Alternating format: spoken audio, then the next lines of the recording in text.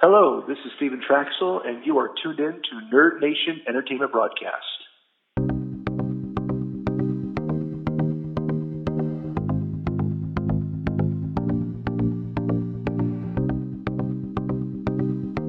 Hello. Hey, Steve, it's Hank. How are you? Good, buddy. How are you? Good, good. You're live on the new Nerd Nation Entertainment Broadcast. Pleasure to have you on. Oh, man. Thanks for having me on. It's kind of a great pleasure to be on your show. For sure. It's an honor. Just so everyone knows, you're a man of many hats. You're an entrepreneur, a father, a barber, and you're also a pastor. Yes, sir. And so that's actually what I wanted to talk to you. The hat I wanted to talk to you about is being a pastor. Sure. And not just about being a pastor, but I wanted to just talk about religion just in general as well. Thank you. Yeah. Looking forward to it. For sure. So I guess let's start off. Why should people believe? That's a great question. Why should people? I always say, why shouldn't they believe? Right? In the time we're living in, belief is such a strong part of who we are. You know, I think people that don't have a whole lot of hope are people that don't believe in anything. You know, and someone could say, well, prove to me there's a God, or how your belief in God. And I'll say, well, prove to me that there isn't a God. So that pendulum can swing both ways. But I say belief brings hope. And in a world without a lot of hope right now, I think having a belief in a higher power, mine personally being Jesus Christ and what he did for me, the fact that I believe in him, the fact that I know he's still alive, man, it gives me so much hope for the day that we're living in. So I would encourage people to work on their faith and the importance of that, because it just gives you something outside the realm we're in, the only part we can see. To know there's something higher than that is a beautiful thing to think about. For sure. But you get certain people who just, no matter what, and as a matter of fact, they cringe. They cringe when they hear anything about religion or things like that. And yeah. So why is that? Why do you think some people do cringe when they hear the name Jesus or religion, for that matter? Yeah. Well, unfortunately, I think a lot of man-made things have entered into the religious circles. Jesus came down to give us a relationship. In fact, if you look at the Word of God, Jesus often talked against the religious leaders because they were so stooped in religion, but they were not willing to have a relationship. So Jesus came to who? He came to ordinary people. He came to people that didn't know the Bible very well. They just had needs, and they were willing to ask him for help. And he came to all those that needed help. He came to them. And the Bible says that when he saw them, he had compassion on them. So what we have to look at is religion should just be a door to get us to a relationship with Jesus Christ. Religion is not the relationship with God, and I'll talk about your about Jesus in a second. The name of Jesus, how they cringe about that. But I first want to address the issue of religion itself. A lot of people have turned religion into their relationship with God, and that's God said, I don't want that. I don't want your religiosity. I don't want your special occasions. I don't want your sacrifice that you're giving me. I simply want you to know who I am. I simply want you to talk to me. And I think the biggest problem we have is so many religions out there have become what pleases men more than please God. So what we believe at Grace Apostolic Church is, I'm all about as a pastor, you must have a relationship with God. It doesn't matter what I say as your pastor. It doesn't matter what I preach across a pulpit. That I believe what I'm preaching is truth. But more importantly, take the Word of God for yourself. Look in the Word of God. The Word of God is the most beautiful love letter to humanity. It's from God himself to us and what he did to redeem us. It's a beautiful story. But what I encourage my people to do is, listen, you've got to learn about God for yourself, because God wants a relationship. He doesn't want a new religion. He doesn't want some sort of religious occasions and dinners and services. And although I am a pastor, I do believe in a religion, which is just a group of people which have the same beliefs. It's religion.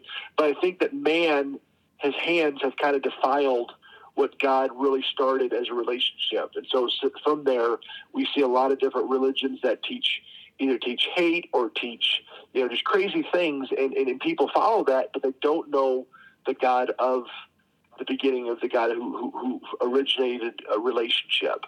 Now tell me, let me cut you off for 1 second. No problem. Why is it that he just doesn't appear then? Why doesn't he make himself known that he's real? And also, before you answer that, how do we know that he's not like one of the first celebrities or entrepreneur? We're talking AD here, AD BC. Yeah. So it's like, how do you know he wasn't that before we had all these things? Yeah. So you said, how did he make it? Why did he make himself known? He did. And if you look at 1 Timothy 3:16, the Bible says, God, great is the mystery of godliness. God was manifest in the flesh. That means God, who was always there in the very beginning, before the worlds were created, before existence was there, God was always present. But God was manifest or became flesh. He became flesh in Jesus Christ so that we might know him. Listen, we could never know him in the fullness of his power as being God Almighty. Sure. But he showed himself to us in the form and face of Jesus Christ. Because we couldn't go to him, he came down to us, and he became Jesus Christ and died on a cross and gave his life for us. So I do know him. I know him as Jesus Christ, my Savior. So yes, it's a beautiful story that was a celebrity. Actually, in his time, people loved him and followed him because of the miracles and the signs he did. But bro, he died on a cross by himself with only like 3 or 4 people around him. I really wouldn't call that a celebrity. I would call that a man that stood for his purpose, knew what his plans were, knew what his cause was, knew what he had to do, and did it, and died on a cross as a common sinner, a common thief, even though he had done nothing So wrong. let me stop you. Yeah. So why don't we take an average Joe and recreate him? Why can't that be done now in this time and heal the world? Because Jesus wasn't an average Joe. He came in the form of a servant. But they say that he's supposed to come back as a human, though. Well, he was God Almighty wrapped in flesh, and he came to serve humanity. So the difference, the reason we can't take an average Joe is because every man born of woman is born into sin. Okay, it's our nature. We're naturally going to sin. Right. If someone says they've never sinned before, they're lying, because everyone has sinned once in their life. They've either told a lie or something.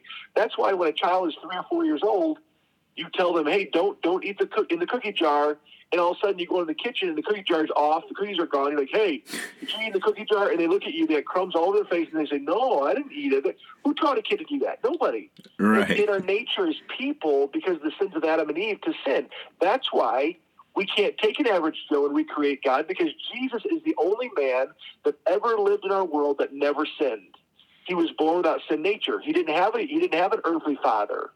And if you look at the history, the commentaries will even tell you that the sin that's passed down from generation to generation comes from the Father. Well, Jesus didn't have an earthly father like Joseph. He was the Son of God, so he didn't have the same nature. Therefore, we can never take another man and do what Jesus was or become. Does that make sense? Right. But I guess I'm just having and it's not me. I'm just thinking of questions that I've heard, sure. and stuff like that. I may or may not feel this way, Yeah, sure, absolutely. I think that it's a touchy subject for so many people. And it's like, how are you supposed to believe?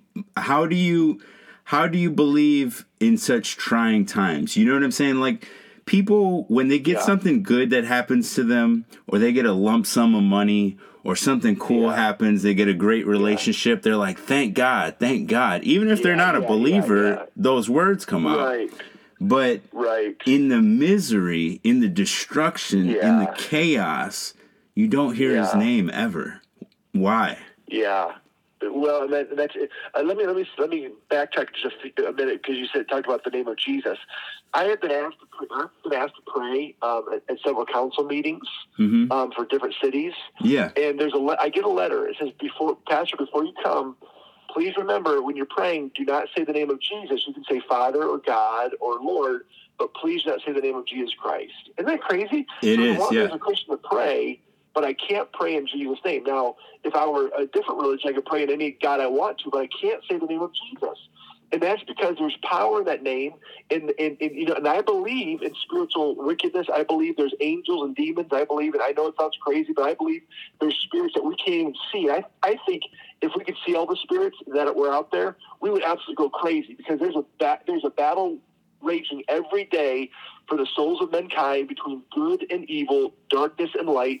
And so I think the name of Jesus is so powerful that the enemy can't hate it, can't stop it. So the enemy tries through people to stop hearing the name of Jesus, because it was in the name of Jesus that all the healings happened in the New Testament.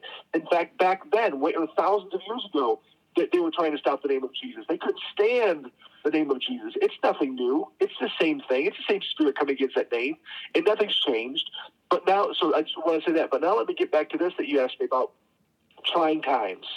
This is how I get through, man. This is how I get through. I get through by having a walk with Jesus Christ every single day. Okay? Now, you've been with friends. You've had friends that call you when they need something. Sure. You have friends that call you because they want to thank you for the gift you gave them. But what is it? How do you feel as a person when your friends call you, one, if they only need something, or two, they call you and say, thanks for giving me that thing? You would say, well, I appreciate that, but we're not really friends, right? Your friends call you because they want a daily relationship with you every day. They call you and say, hey, man, what's going on? How are you doing? And they share the cares of life with you. They hurt when you hurt. They're happy when you're happy, because that's what you call friendship. That's how you walk with somebody. Therefore, you ask, how can I walk with God during this miserable time we're facing in the country and in the world? People are dying. How do I do it? I do it because I walk with God in the good days and in the bad days. In the great days with Jesus, I give him thanks for it. But in the bad days, I say, Lord, it doesn't feel great right now to my flesh, but guess what? I know you're the same yesterday, today, and forever. You're always available to me. You've always been there. You've helped me when I couldn't help myself. And so it's just a casual walk with him every single day. And you're right.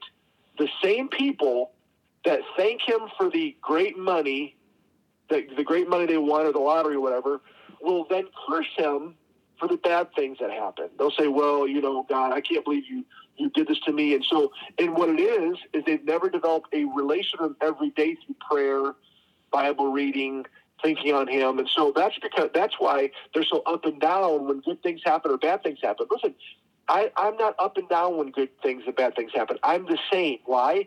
Because my feet are planted on Jesus in the good days and the bad days. And if people would learn to generate a relationship with Jesus every day in small little things, they would realize they have much more peace about situations, even when the world seems upside down. Right. Why do we need him, though? Why Jesus? Why that? And why not Stone Cold Steve Austin or The Rock? Yeah. Steve Austin certainly looks cool, doesn't he? Yeah. So he's a great guy to root for. But sure. The reason we need Jesus is, one, Jesus says, no man can come to the Father except through me. So, one, we need him for our salvation. All right? Jesus said, if any man tries to come to the Father except through me, he's a thief and a robber. So we have to have Jesus to get to salvation. He is the door. Without him, there is no salvation. He died on the cross. He shed his blood that our sins can be remitted. Without him, we have no salvation. Okay? Next, Jesus dies on the cross. He's in the ground for 3 days. He comes out of the ground through the power of resurrection. He ascends back to heaven, but he tells his disciples, I'm not going to leave you comfortless. I'm going to come back to you. I'm going to come back to you in a different form. He came back to us through the Spirit of the Holy Ghost. So when you hear people talking about, oh, you need the Holy Ghost, the Holy Ghost is moving, all that is that's the Spirit of Jesus working in our lives. Okay? And so we need his spirit, because he's no longer just a man walking around the earth. He's now a spirit that indwells us. And that spirit, he says, when you shall receive power after the Holy Ghost has come upon you, and you shall be witnesses unto me. What's that mean? The power of the Spirit within us, which is the Spirit of Christ, is the Spirit that gives us power to be a witness, to be a light, to be hope, to be a testimony. As bad as the world gets, that Spirit of Jesus gives me the ability to have hope, have peace that man can't give me, and it gives me the ability to be a witness to him in this day and this time. So that's why I need him. So I feel it. Like I feel everything you said. I love everything you said. Thank you. That's why we're friends. Like I don't call you when I need something, but right. You know, I call you at just those random times, you know, just see how you're doing and whatnot. And that's been our relationship. And absolutely, you know, you're a great guy. So this is great to hear. I ask these questions because I have friends who are atheists. I have friends who believe, you know what I'm saying? Like, and I listen to both sides of the story, you know, of why one may feel a certain way or whatnot. Sure. Do you feel that when people talk about religion, that because I feel this, that when people are speaking religion and they are practicing their faith, and anyone that I've seen do that, why does their life seem to crumble? Because a lot of us, we want good things to happen to us. You know what I'm saying? So we do this or whatever, and then, but when it comes to faith, every time I've seen somebody follow faith hardcore, there's been nothing but devastation. Why does that happen then? Well, I guess I could swing that both ways, because I surround myself with men that have great jobs, have great businesses, have great families. And so I could say I've seen God take people out of the muck and mire. I can tell you about people that God pulled out of the bar that would get drunk every night, couldn't go home to their family, didn't have money in their pocket because they spent so much time at the bar washing away their sorrows or their depression in a drink, in alcohol. Amen. So, and God actually turned them around and gave them a witness, put their family back together. So for every person we can say has crumbled, I can also show you every person that the Lord's helped, and the church has been a blessing to, and they've actually turned around and become a great help to the church. You know, I think that's what the church is for. The church is there to help people get through the rough times, and then when they get up and get going, then they in turn around and help someone that's in need. That's really what it's all about. So, I mean, I guess it could go back to the story of Job in the Bible. The book of Job, you know, there was a conversation in heaven between the devil and God says, have you considered Job? And Job said, oh, you've given so much stuff. If you didn't give him all the stuff, he would curse you and you would die. So what happened? The devil took away his kids, killed his camels, all his animals, everything Job had, he lost it. So someone from the outside, in fact, 3 friends came to Job and heard about his story.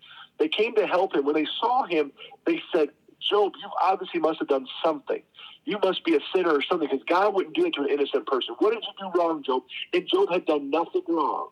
The only thing Job had done was he was an upright man, and there was a conversation between God and the devil. Why did God allow that to happen?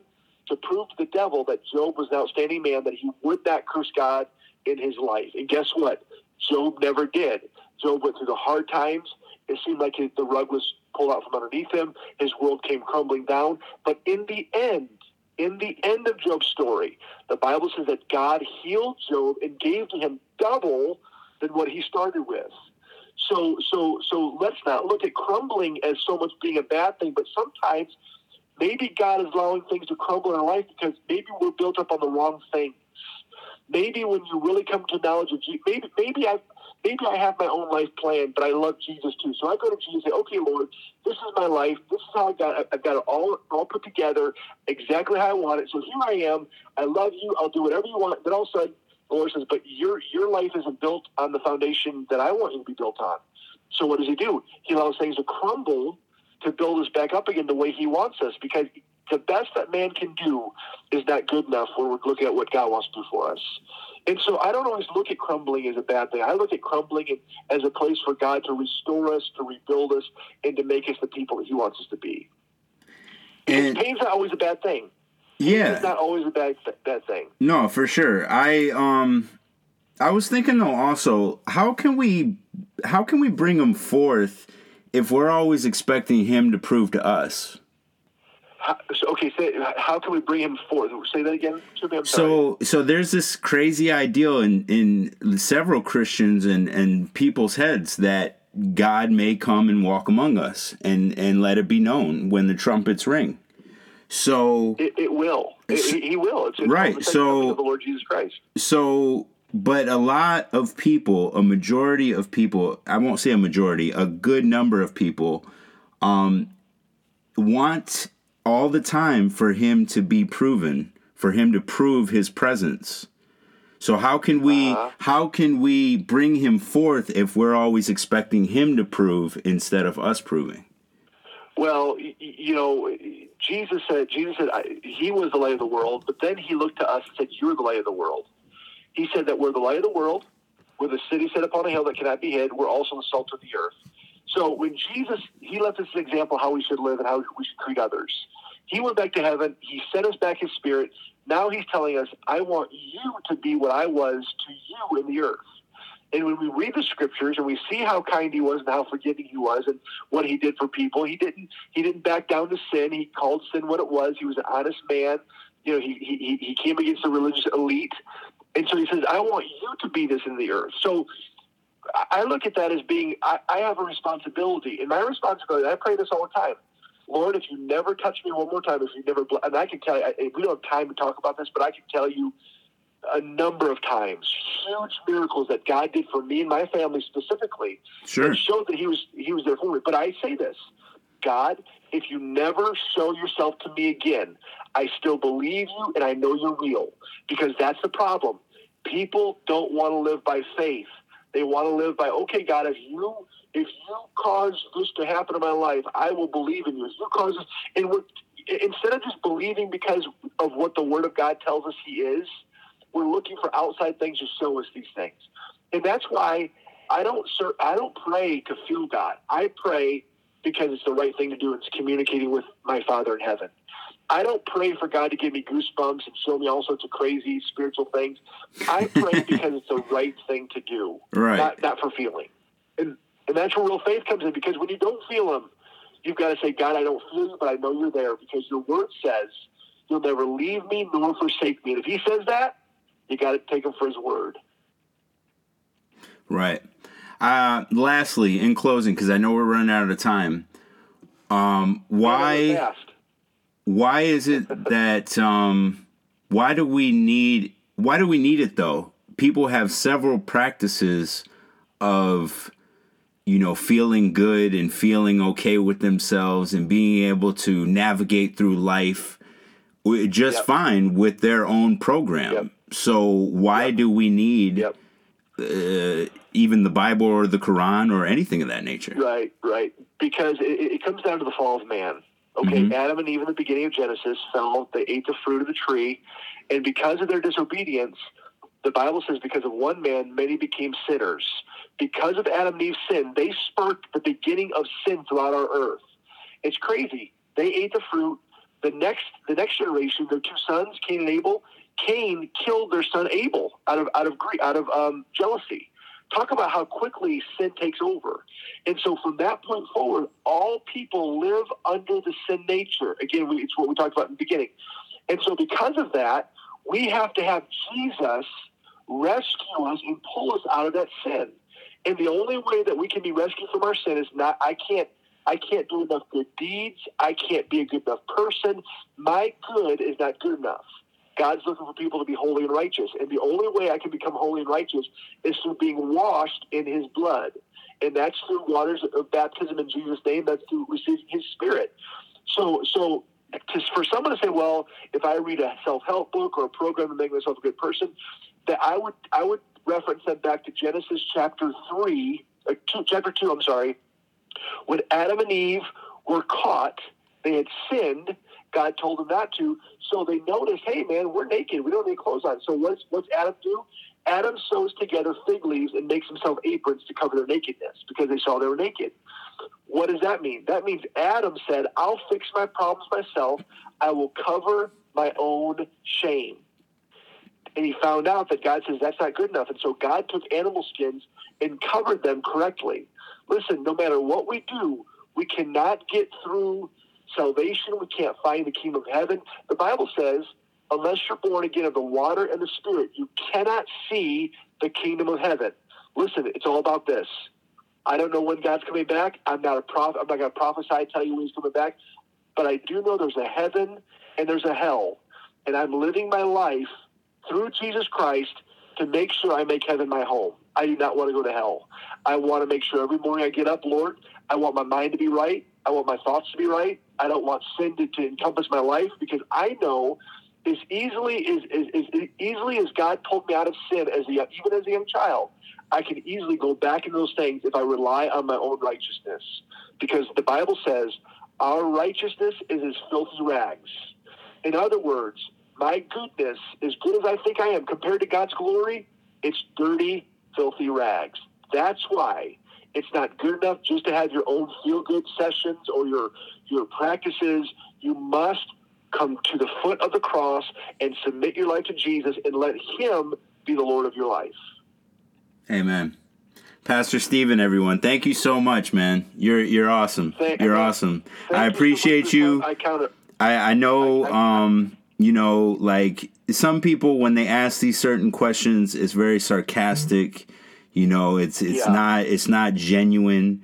You know, this and that, and I wanted to come from a genuine space and ask you, because I think if, you know, people were educated on it more, they could understand more. Not necessarily become believers, but just understand more. Sure. You know. So thank you so much. You're so right. You're so right about that. I think what we need to do is learn to talk to people. Yes. We can't say, well, just the Bible says it, so you've got to believe it. We've got to be able to talk to them, explain to them, and have a genuine faith. If I really believe what I have and it's real, you'll know that. Right. It's not a put on. It's not a sham. True. And you'll feel that from me. So we as Christians just need to be able to learn to talk. I'm not a set of atheists. They have a belief for a reason. Their belief is they don't believe. So if we can learn to talk to each other and just as civilized people and try to explain our side, that's what this world needs. And man, listen, I want to say thank you so much for allowing me to be part of Nerd Nation. You're doing a great thing, and I'm just glad to be part of it. So thanks. Anytime you can have me on, I'd love to be on. Oh, man, that means a lot. Thank you so much, Steve. I appreciate you so much, and I know it's a rough time, but hang in there, and I wish you the best. You too, bud. Thanks so much. God bless you. Take care. God bless. All right. Bye-bye.